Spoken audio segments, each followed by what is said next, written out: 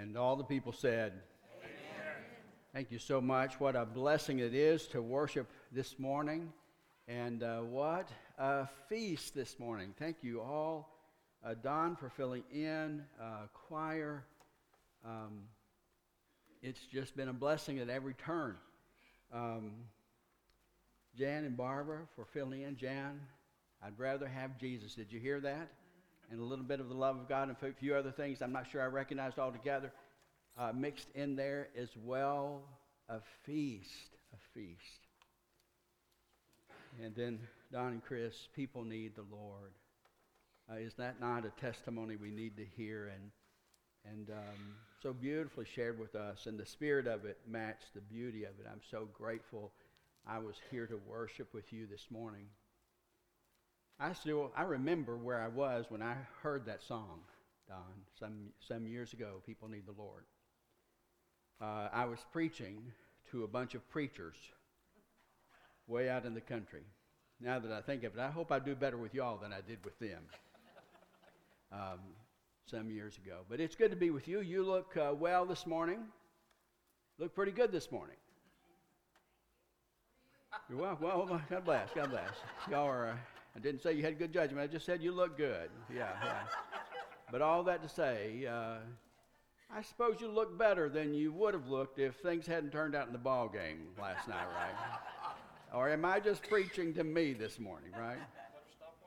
But I'm glad that you are here and you're looking strong and good, because I've got a task for you. I've got a long passage to share and an extended story. It's going to require your patience and following along.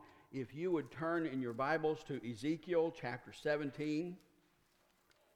There is, in the first verses of chapter 17, a sort of long extended parable with lots of coded language tied into the political intrigue of the day. I'd like you to read with me the interpretation of that, starting in verse 11. There's a long way to go to get to this story. If you start with Abraham and God calling him, then you see that God makes of him a great people. He delivers that people from slavery out of Egypt. He gives that people a law. He, in time, gives that people a land like he'd promised, making true on his promises to Abraham all that long ago. He's used Moses and then uses David. He gives these people in their land a kingship, but then the nation divides into two. And one nation in the north turns aside from him and is punished with a devastating punishment. The world empire, Assyria, comes and swallows them up and spits them out. It is a devastating judgment. The southern nation is spared, but only for a time, it seems. They struggle with faith and faithfulness themselves. And then God brings another world empire, even greater than the first, Babylon. And Babylon humiliates the nation of Judah. And in this coded language, one eagle that stands for a great empire is Babylon, and another eagle is Egypt. But in the intrigue that follows, here's what we're dealing with.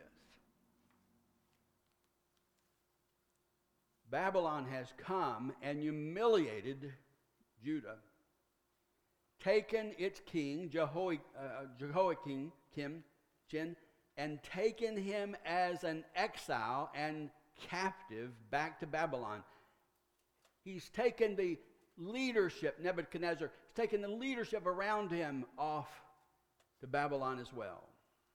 He's put in his place a puppet king who will do what he wants, named Zedekiah.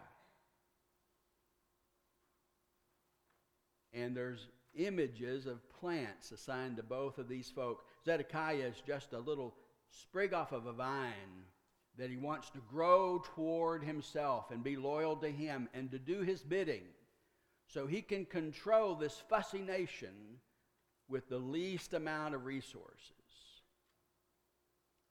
But Zedekiah later on has different ideas.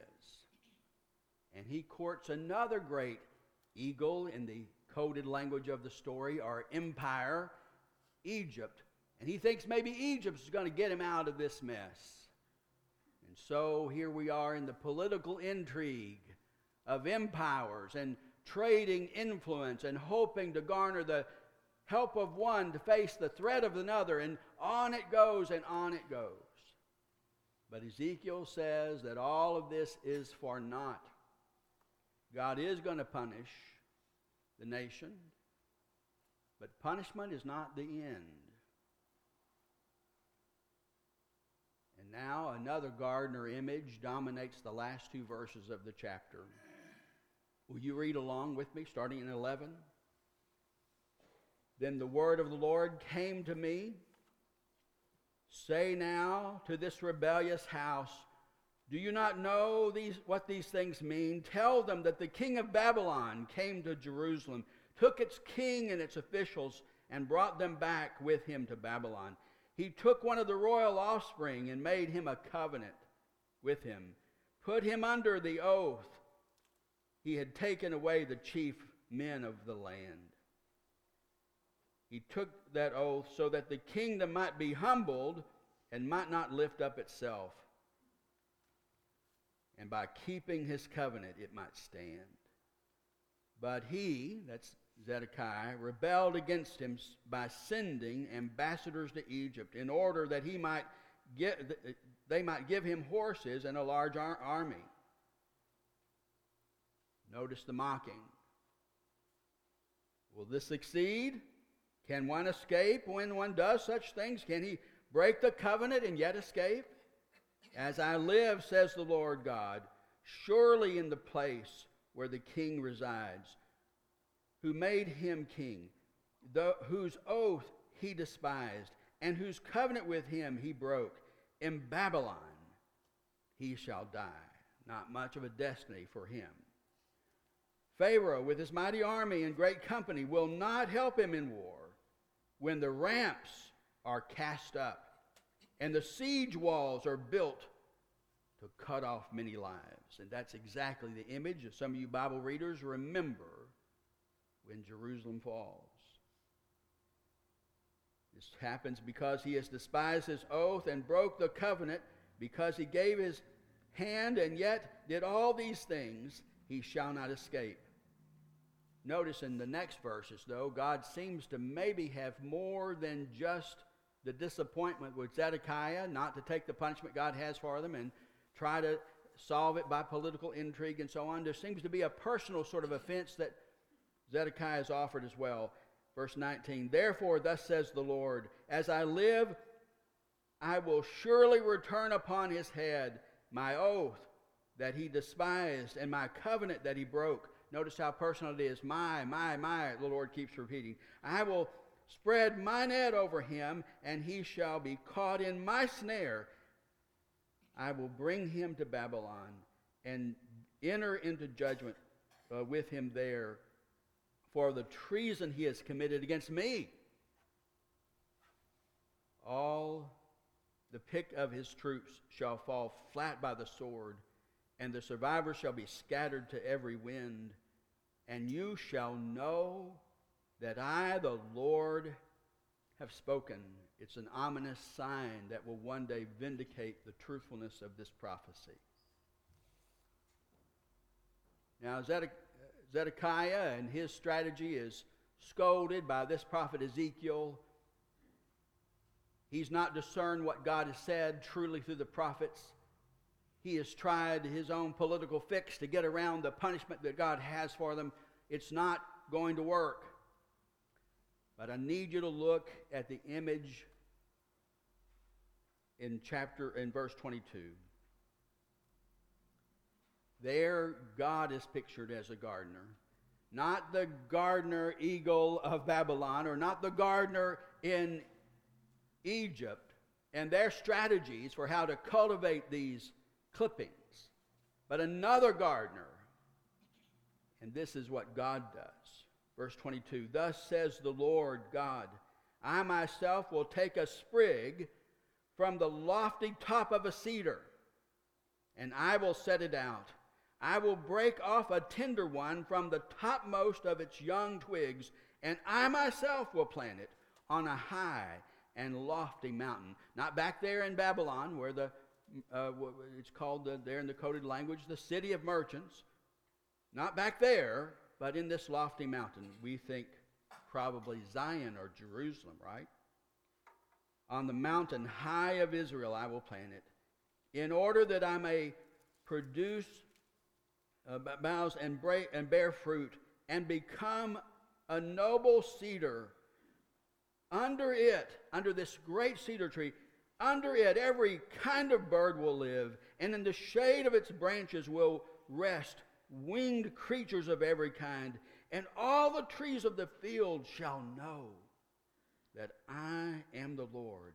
I will bring low the high tree and make the high the low tree. And I will dry up the green tree and make the dry tree flourish. I, the Lord, have spoken, and I will accomplish this.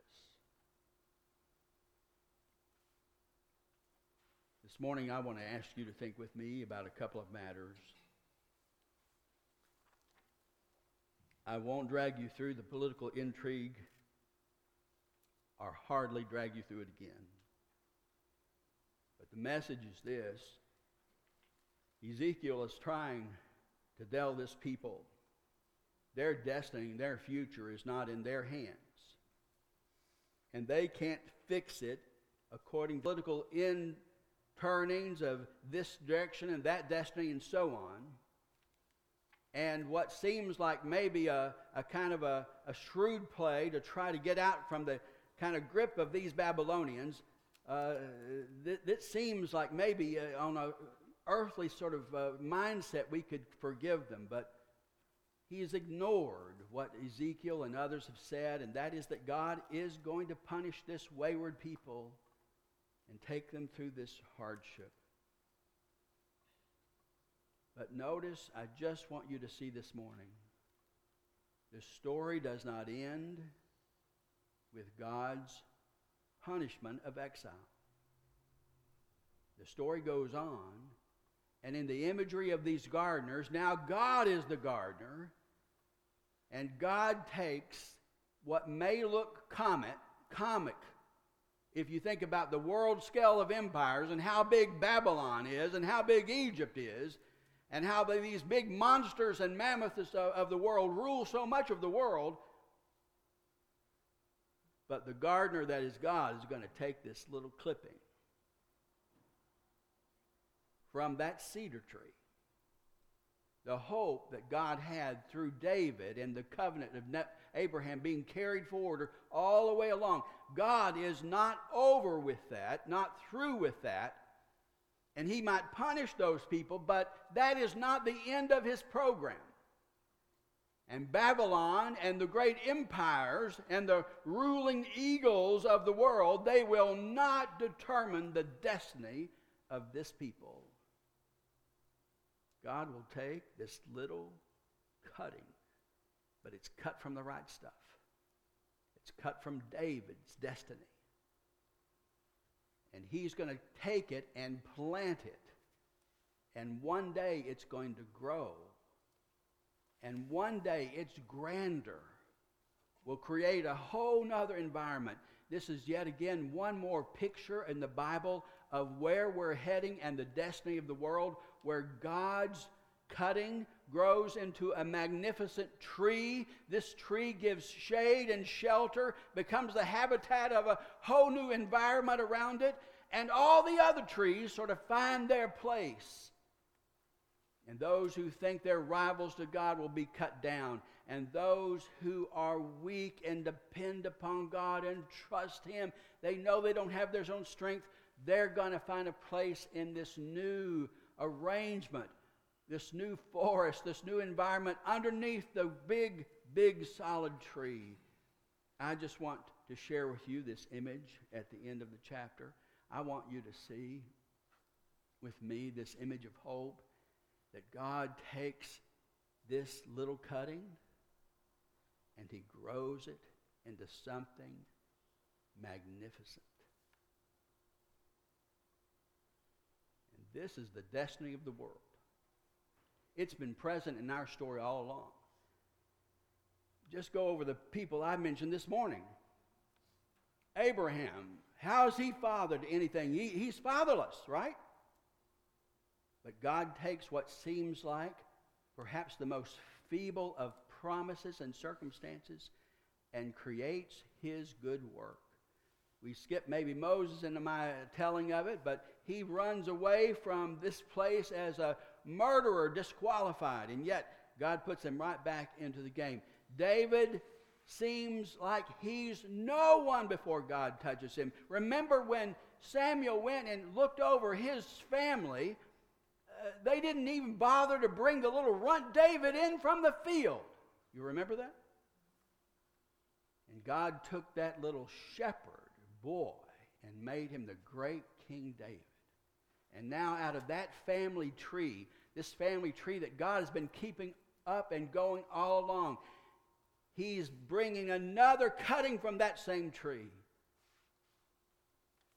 I think we're to see Jesus as that sort of true son and expression of David's seed that one day God uses to build the great, great tree of his kingdom, and the world will be drawn to this place and find its place before this great, great son of David now is this magnificent tree giving shelter and purpose, and the world finds its future and its destiny around what God does with this remarkable tree. Jesus looks like this little cutting, right? People look at him and they just can't imagine he's the one, right? And even if you later saw his active ministry, if you didn't maybe grow up with him or whatever, and you see his active ministry, you might have reason to believe. But remember, even those who saw his miracles, also some of those very same people saw him nailed to a cross and yield his life and really genuinely die. It looked so feeble. And yet it's the centerpiece of what God's doing. I want to encourage you to build your life and to yield your service to God, to serve this church and to represent Christ wherever you go, whether it's you being pliable to God's direction, to helping somebody along the way, as we heard this morning, are you serving in a Sunday school class? I just want to tell you, you may wonder sometimes, is what I'm offering, is it of substance when I look at the grandeur of the world and those people who look so strong, the Babylons of this world who seem to be so strong and mighty and ruling with such efficiency, and they don't seem to have time for God at all. What is my offering? What is my contribution? What is my coming to church? What is my teaching this class? What is my prayer to do? And I just want to tell you, your faith is well placed if you're betting and trusting and aligning yourself with what God has done in Jesus Christ. And I want to say to you, there's good reason to believe now in Jesus Christ when more people are worshiping Jesus Christ around the whole globe than ever before.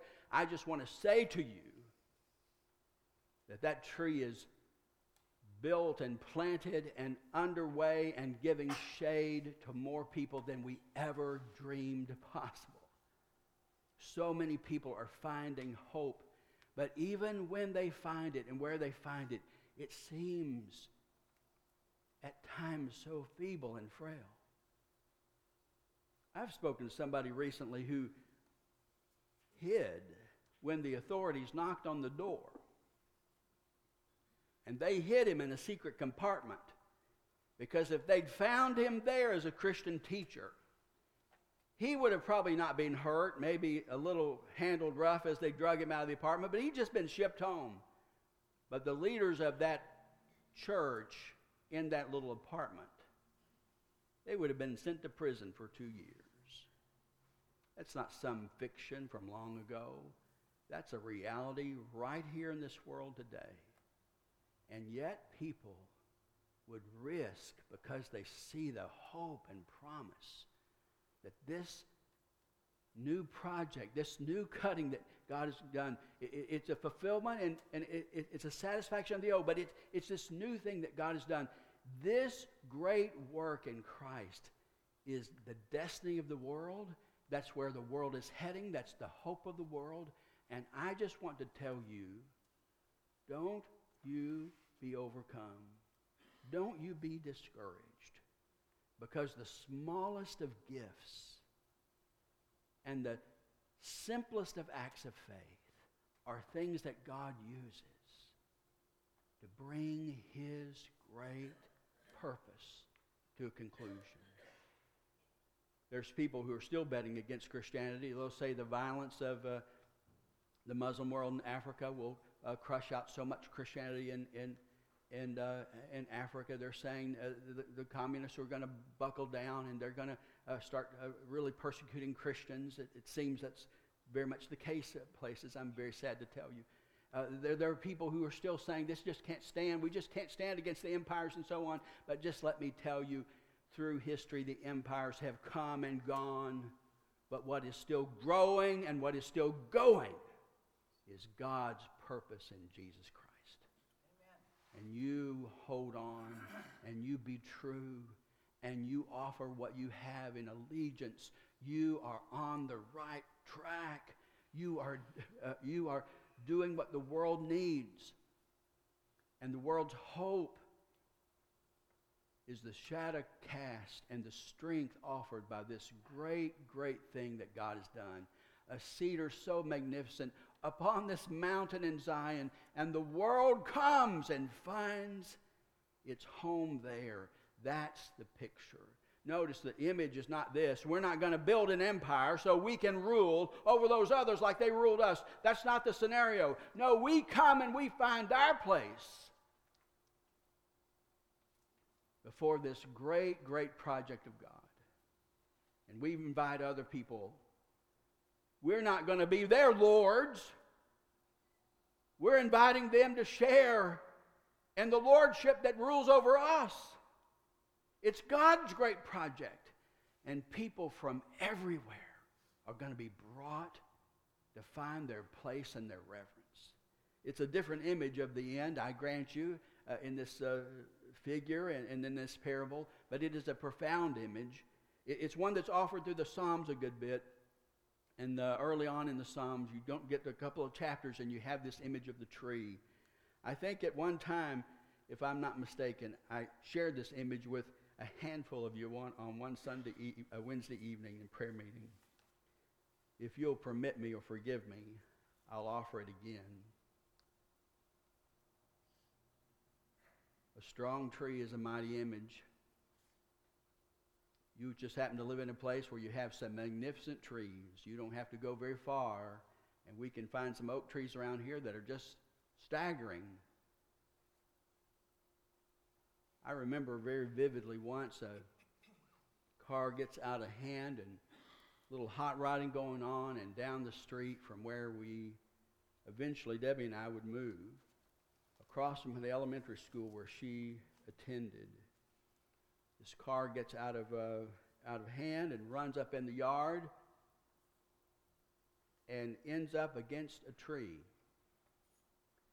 Now that's back, I'm old enough that cars were cars, They were made of metal and they were heavy. Remember that?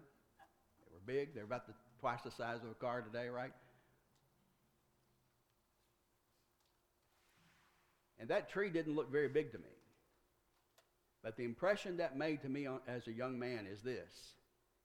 That tree held up very good against that car.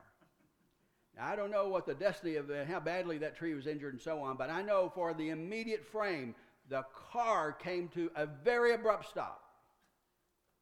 And what looked to me to be a fairly small tree exhibited a strength that was beyond anything I could have imagined as a young boy. I just want to tell you, it's a beautiful image. God is growing something profound and great, and this cutting is going to bring this great cedar tree. It's going to give shadow. The world's going to the creatures are going to find its place in there. The world's going to be drawn to it. They're going to all find that this is the purpose. It's what God is planting. It's the gardening that God does that's important. That's the destiny of the world. That's where things are heading. And I just want to tell you, that's the future. That's the future. Be faithful and true and stay on task. Don't be discouraged. Don't get distracted. Stay on task. This is how the world ends. And this is how you minister to the world. By believing in God's purpose and by serving and by following and by seeking. And so the weird experiment I have for you is this. I don't know if I want to go public. I'm not sure I'll deny this if you'll tell anybody else or whatever. This is not for public consumption maybe. But I don't want it to be misunderstood. But can I just challenge you to do something today or tomorrow?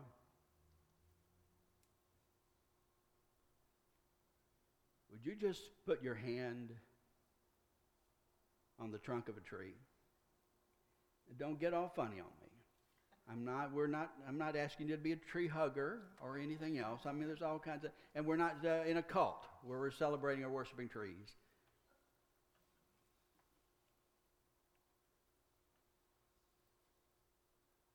But I did this once at someone's suggestion. It meant a lot to me, and I'm going to ask you to do it. Just put your hand on the trunk of a tree. Just sense a little bit. Just for a moment. I'm not asking you to stay there 10 minutes. I'm just trying to say to you, have the experience. And just for a moment, sense the strength that is there.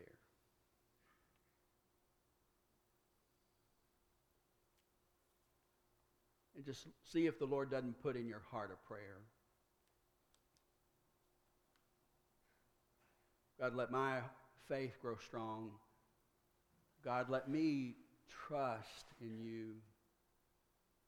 God, build a great tree for all the world to come and find shade under. See if God doesn't prompt a prayer just with the image of the strength of the tree and the tangible experience of touching it. It's a beautiful image. It's an image worth giving your life to. And if you're here this morning and you've never ever made your peace with Jesus Christ, you're here, so you probably heard the story of how this cutting from the tree is the Son of God, and he's come into this world, he's lived and he's taught, and that's who Jesus is. He's taught us who God is. He's finally taken the burden of sin and taken it upon himself, and he's on this other tree. Very interesting. The theologians didn't skip over it. I just don't have time for it today, but he takes his place on this other tree, right? And he makes possible that we be forgiven and our lives be renewed, and that no matter what we've been through here and what dogs us and drags us here, we can, if we put our faith in him, belong and have a place one day when the world gathers around the victor and the restorer of the world, and God makes his creation right and brings his worshipers near. And one day your destiny will be to find your place before the God who has proven and established his purpose beyond all question. I just want to say to you, don't stay on the fringes of faith any longer. Come and believe. And in the meantime, I want to ask you not to disparage simplicity. Remember God's plan playing out right in front of us all over the world looks like this. A simple little beginning of faith. But that faith is nurtured by God to be added to the great victory of God. I want to call you to faithfulness this day. Shall we pray together? Gracious Father, would you use this strange image in Scripture to inform us? And God, may we find our trust and our hope in our lives not in the politics of the Bible's age or even the politics of today. But may we find our hope and our confidence, Lord, in your purpose and your victory. And so, God, call us and stir us to serve faithfully and to fix our hope. And God, I just pray, would you let what you do in our hearts stir the people around us, and may others be brought to this place. And God, I pray, grow us and sustain us as a church family. Let our hearts be fixed on the truth of the gospel and the certainty of your victory. And God, I just pray that this image of this great, great tree and its shadow and its life would give us hope. Teach us, we pray. In Jesus' name, amen.